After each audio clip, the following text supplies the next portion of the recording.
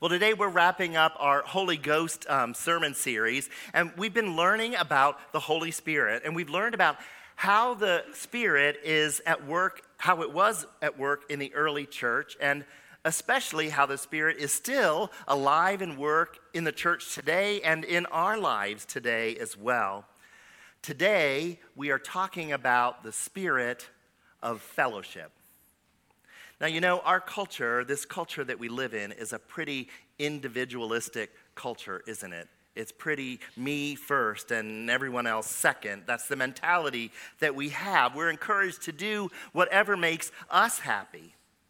I mean, I think about it, a lot of neighbors don't even know each other anymore. They pull into your driveway, the door comes down, and you go out back and you never see anyone. And we embrace individual freedoms and decision-making that are our own and lift up our own interests over those of the group.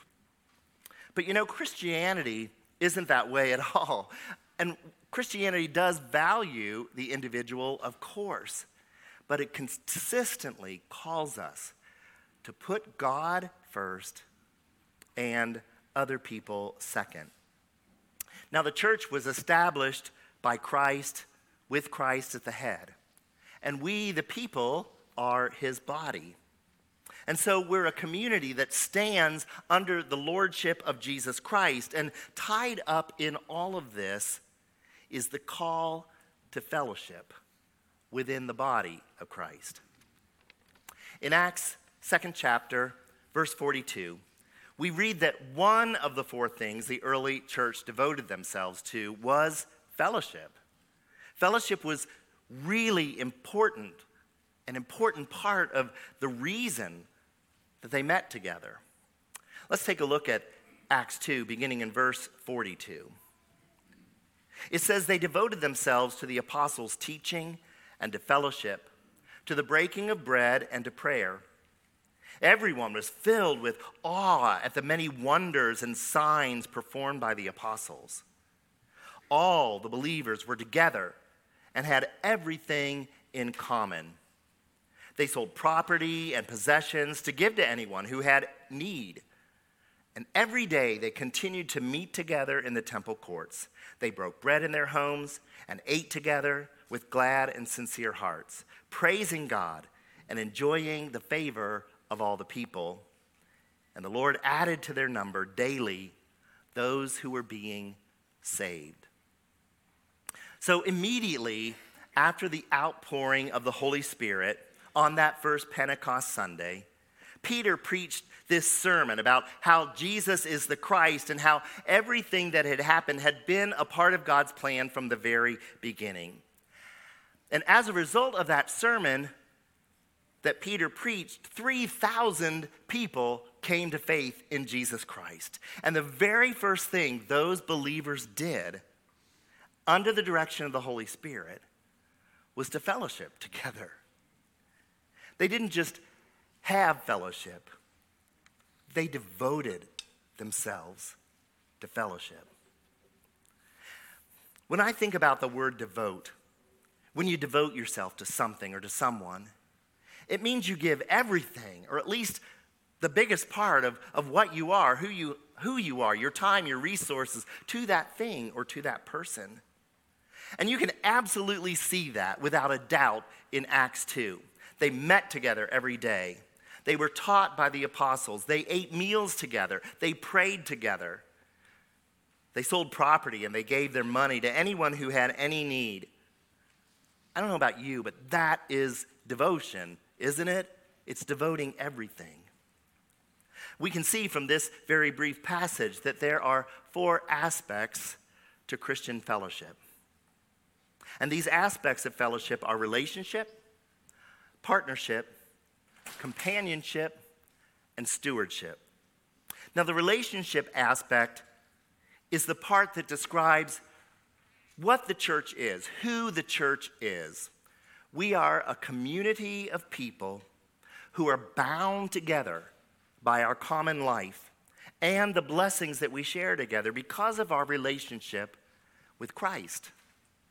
And the partnership aspect describes how we are related to each other in that relationship. You see, we are partners together in an enterprise and calling in which we work together with a common purpose to obtain common objectives for the glory of God and the gospel of Jesus Christ. Remember the outcome in Acts 2? They enjoyed the favor of all the people, and the Lord added to their number daily those who were being saved. Now that is something that glorifies God and moves the gospel forward. Well, in Christian community, companionship includes communicating closely on a spiritual level through a mutual sharing of the things of Christ. Things like the Word, the filling of the Holy Spirit, and the ministries and gifts of the various members in the body of Christ. Companionship includes both vertical and horizontal communications. Now, the vertical is our communion with God the Father, Christ the Son, and the Holy Spirit. And the horizontal is our communion in the fellowship with the body of Christ, with other believers.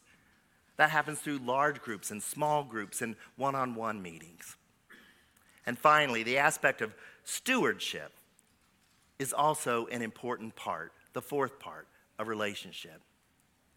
As stewards, we have to know that everything we have belongs to God and has been given to us just to hold in trust for God and to invest for God in his kingdom.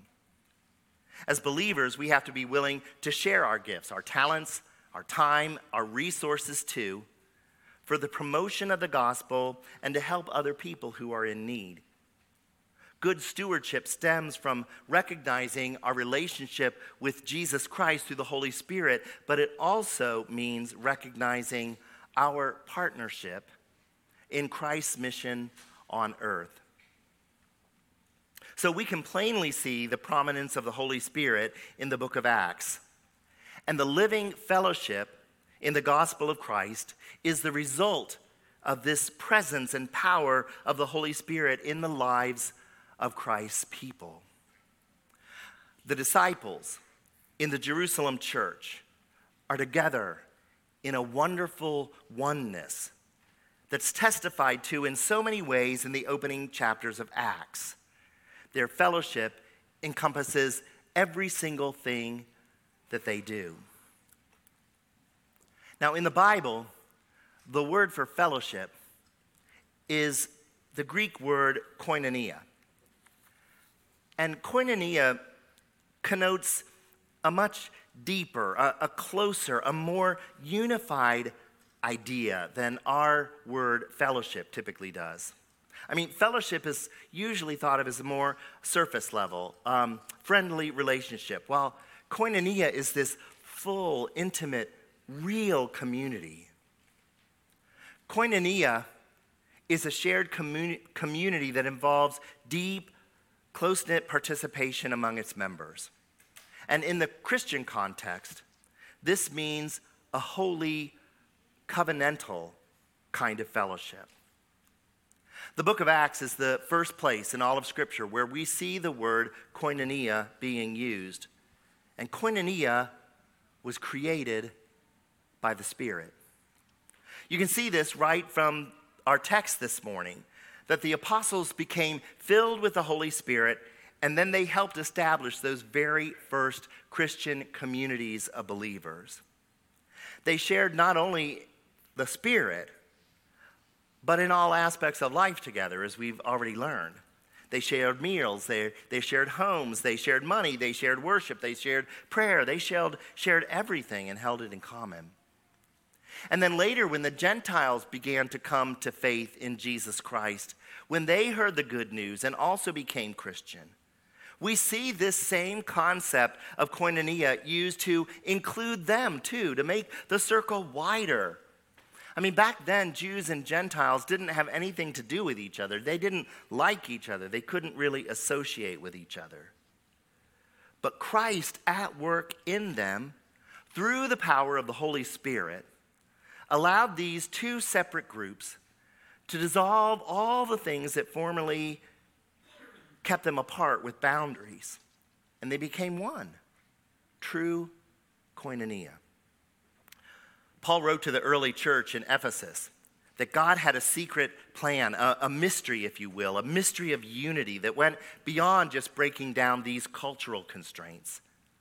In Ephesians 3:6, he says, this mystery is that through the gospel, the Gentiles are heirs together with Israel, members together of one body, and sharers together in the promise of Christ Jesus.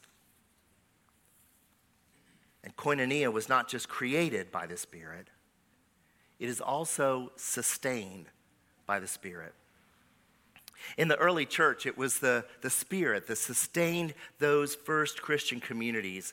It was the Spirit that kept them together, even helping them to grow in times of persecution and great difficulty. And that hasn't changed one bit, even down to our day and age. It is the Spirit that sustains us. It is the Spirit that sustains the church as a whole, even as the Holy Spirit sustains us as individuals. Recently, I was reading a morning devotion by a man named Matt Ayers. He said that the Holy Spirit is the orchestrator and ultimate source of daily refreshment and nourishment in our spiritual lives. You see, the reality is that we don't have to muster up on our own the strength to overcome every challenge and spiritual obstacle in our lives. Rather, we cooperate with the Holy Spirit and the Holy Spirit's work, not ours, the work that He is already doing in us and through us. Romans 8 says, if the Spirit of Him who raised Jesus from the dead is living in you, He who raised Christ from the dead will also give life to your mortal bodies because of the Spirit that lives in you. That's a good reminder, isn't it? We don't do this on our own. We do it in and through the power of the Holy Spirit. But more than just individuals, the Holy Spirit sustains the church. The church, which is the community of all believers. The Spirit sustains us as we meet together, whether it be in small Wesleyan bands of a few other people, or in a life group, or a prayer group, or even in the whole body of Christ. Here at Anderson Hills, there are so many ways that the Holy Spirit is sustaining through a wide variety of communal, fellowship, koinonia groups. And we are sustained by the Spirit. And as we are, it becomes natural for us to want to reach out and care for others as well. Here's a picture of Lizzie Derflinger. Man, she's everywhere this morning, isn't she? She was a co-host here this morning. She was awesome. And Lizzie is also really active in 4-H. This is a picture of her cow at the Clinton County Fair last year, as you can see. Well, I want to tell you another story about a girl and her 4-H cow. It's not Lizzie, but this story takes place, and it's a true story, in a Midwestern farming community, a community that practiced Christian love and care. You see, in that community lived a single mom and her freshman daughter.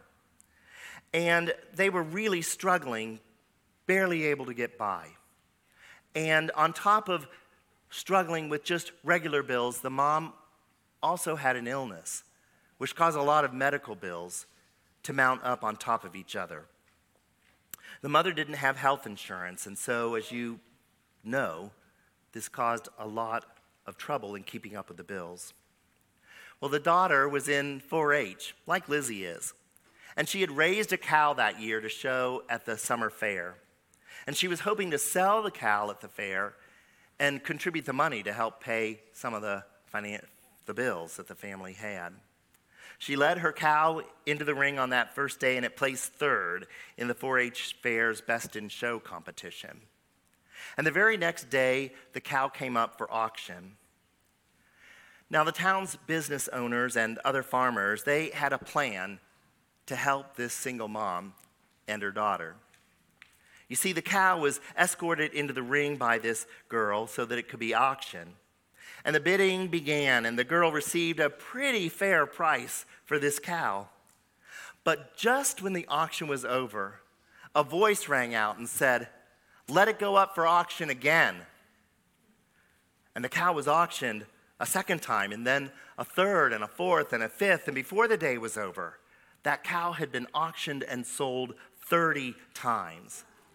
And every single one of those buyers refused to take the cow home with them, but gave it back to the family. And the money that was raised helped cover most of the mother's medical bills and other expenses. And the people that were there that day at that county fair said they felt the presence of God's Holy Spirit enabling divine compassion for this family that was in need. What an example of the body of Christ caring on behalf of Jesus Christ. The businessmen and the farmers in that Midwestern community were directed by the Spirit to help people around them. You see, the Spirit creates and it also sustains Christian fellowship, but it's all for the purpose of directing disciples of Jesus to go beyond themselves and others. A Spirit-filled Christian community is one that loves the community around it in both word and also in action. It has been another tragedy-filled week for our nation and our local community. And that comes on the heels of many tragedies in recent weeks. This week, as I was reading about what happened at Robb Elementary School in Texas, and the Top Friendly Market in Buffalo, and at Geneva Presbyterian Church in California, and even at the Walmart store right here in Fairfield, I was just so overwhelmed with sadness. I mean, sometimes I fear that I'm going to go numb to all these tragedies. We know that God gives free will to all sinners, including you and me. But these horrific acts of violence by evil men are just so especially infuriating. Sometimes I get so angry at the senselessness of it all, and I find myself asking, what can I do? I believe that righteous anger that moves a person to take positive action is a good thing. I believe it is meaningful to offer words of comfort, words of compassion, and words lifted to God in prayer. And I believe that when great injustices occur in our world, that we are called as Christians to put our words into action, to work for the eradication of injustice and a world where justice prevails for everyone. Will you take a minute to pray with me right now? Lord, in your mercy, hear our cries for the families crushed by the sorrow of the loss of their children and loved ones in the school shooting in Texas. Lord, have mercy on our nation that continues to deem this recurring murder of school children an acceptable price of freedom. Lord, heal our collective mind and help each one of us and our politicians to muster the integrity and courage to act so that we can stop this carnage and pain. For we pray these things in Jesus' name. Amen. Well, there are many ways that the Holy Spirit directs the community of Christ to action in the world. But the Spirit always directs the community using the spiritual gifts that the Spirit has given to us. And one of the fullest expressions in Scripture of the spiritual gifts is found in 1 Corinthians chapter 12. So let's check out these verses, beginning in verse 1. Paul says, "Now about the gifts of the Spirit, brothers and sisters, I do not want you to be uninformed. You know that when you were pagans, somehow or other, you were influenced and led astray to mute idols. Therefore, I want you to know that no one who is speaking by the Spirit of God says, 'Jesus be cursed,' and no one can say Jesus is Lord except by the Spirit. There are different kinds of gifts, but the same Spirit distributes them. There are different kinds of service, but the same Lord. There are different kinds of working, but in all of them and in everyone, it is the same God at work. Now to each one, the manifestation of the Spirit is given for the common good. To one, there is given through the Spirit a message of wisdom. To another, a message of knowledge by means of the same Spirit. In another, faith by the same Spirit. To another, gifts of healing by that one Spirit. To another, miraculous powers. To another, prophecy. To another, distinguishing between spirits. To another, speaking in different kinds of tongues. And to still another, the interpretation of tongues. All these are the work of one and the same Spirit, and he distributes them to each one just as he determines. Just as a body, though one, has many parts, but all its many parts are one body, so it is with Christ. For we were all baptized by one Spirit so as to form one body, whether Jews or Gentiles, slave or free. And we were all given the one Spirit to drink. Even so, the body is not made up of one part, but of many." Now, at least several spiritual gifts are given to every single believer, but no believer has all of the spiritual gifts. You see, they're meant to be used in concert together with one another. I use mine, you use yours, he uses his, she uses hers, and together we have all the spiritual gifts that the body of Christ needs to have. Mother Teresa said this. She says, "What I can do, you cannot. What you can do, I cannot. But together, we can do something beautiful for God." You see, the purpose of the gifts and the purpose of fellowship is to glorify God and to expand the fellowship even more, to include those who are not already included until they are, expanding the circle wider and wider and wider. One ministry where we've seen that working exceptionally well right here at Anderson Hills is the Embrace Grace ministry. To host their recent baby shower on May the 7th, it took lots of women using all of their gifts and talent and time and material possessions. They promoted the gospel and they helped women in need. It's this week's Holy Ghost story. Take a look.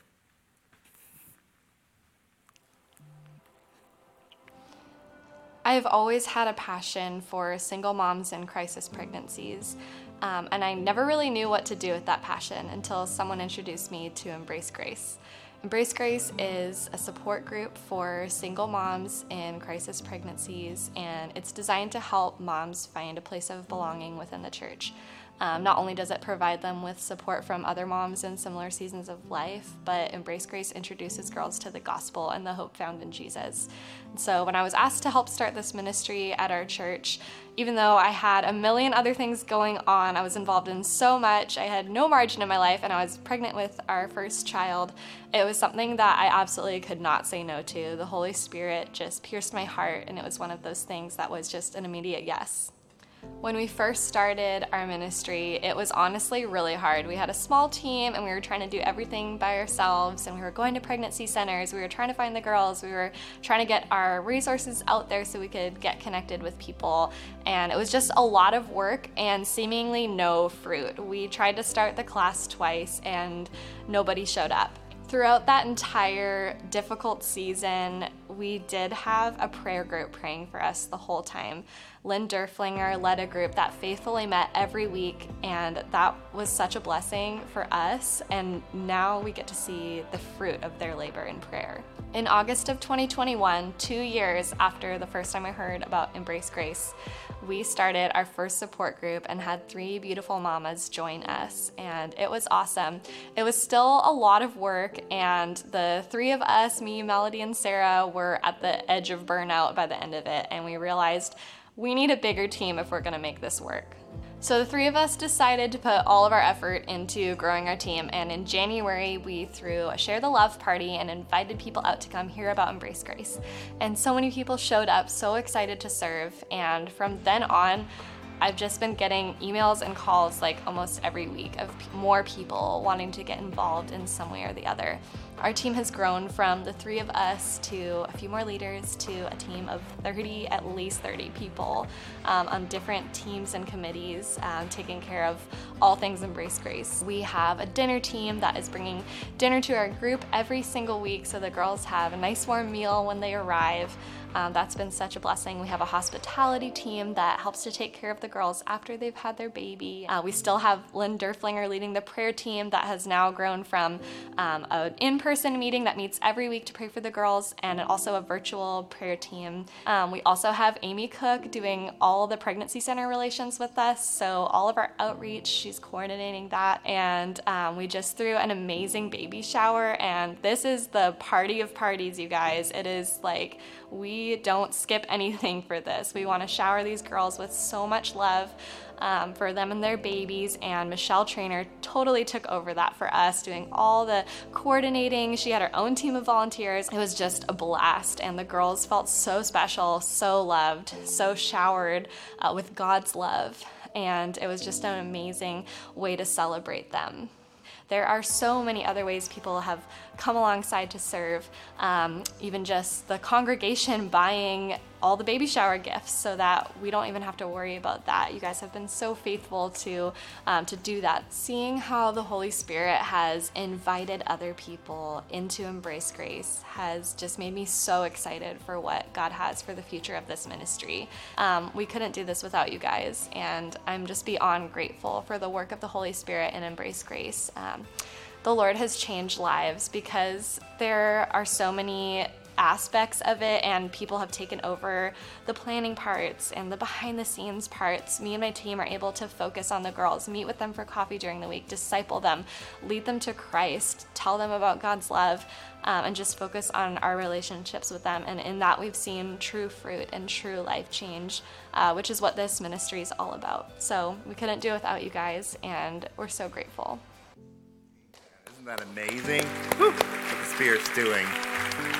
I mean, you can clearly see, can't you, that those gifts don't operate in isolation, but they're interdependent.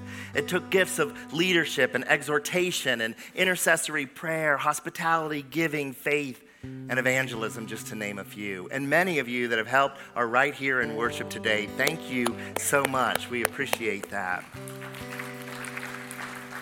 The church's role is to equip you to discover and deploy your gifts and your calling to glorify God, to edify others, and to bear much fruit for God's kingdom. So a huge thank you to everyone who used their gifts and continues to use their gifts. Maybe you're sitting here today and you think, I don't even know what my gifts are. We'd love to help you. Call the church office. We can help you discover what your spiritual gifts are and how you fit into the body of Christ. And if you're sitting here thinking today, I wish I was more connected in a group here at the church, a group that would provide me fellowship, koinonia, community. Again, we'd love to help you find your spot. Call the church office. My friends, Christian fellowship through the Spirit leads us to healthy Christian living and life. And so let's embrace the gifts that the Spirit wants to give us. Amen? Amen. Let's pray. God, we give you thanks and praise for the gift of the Holy Spirit. Pour it out upon us more and more. Unite us in holy bonds that can never be broken. Lord, we want to glorify you and go out into all the world to make disciples of Jesus in so many different ways. Spirit, empower us to do just that. In Jesus' name, amen.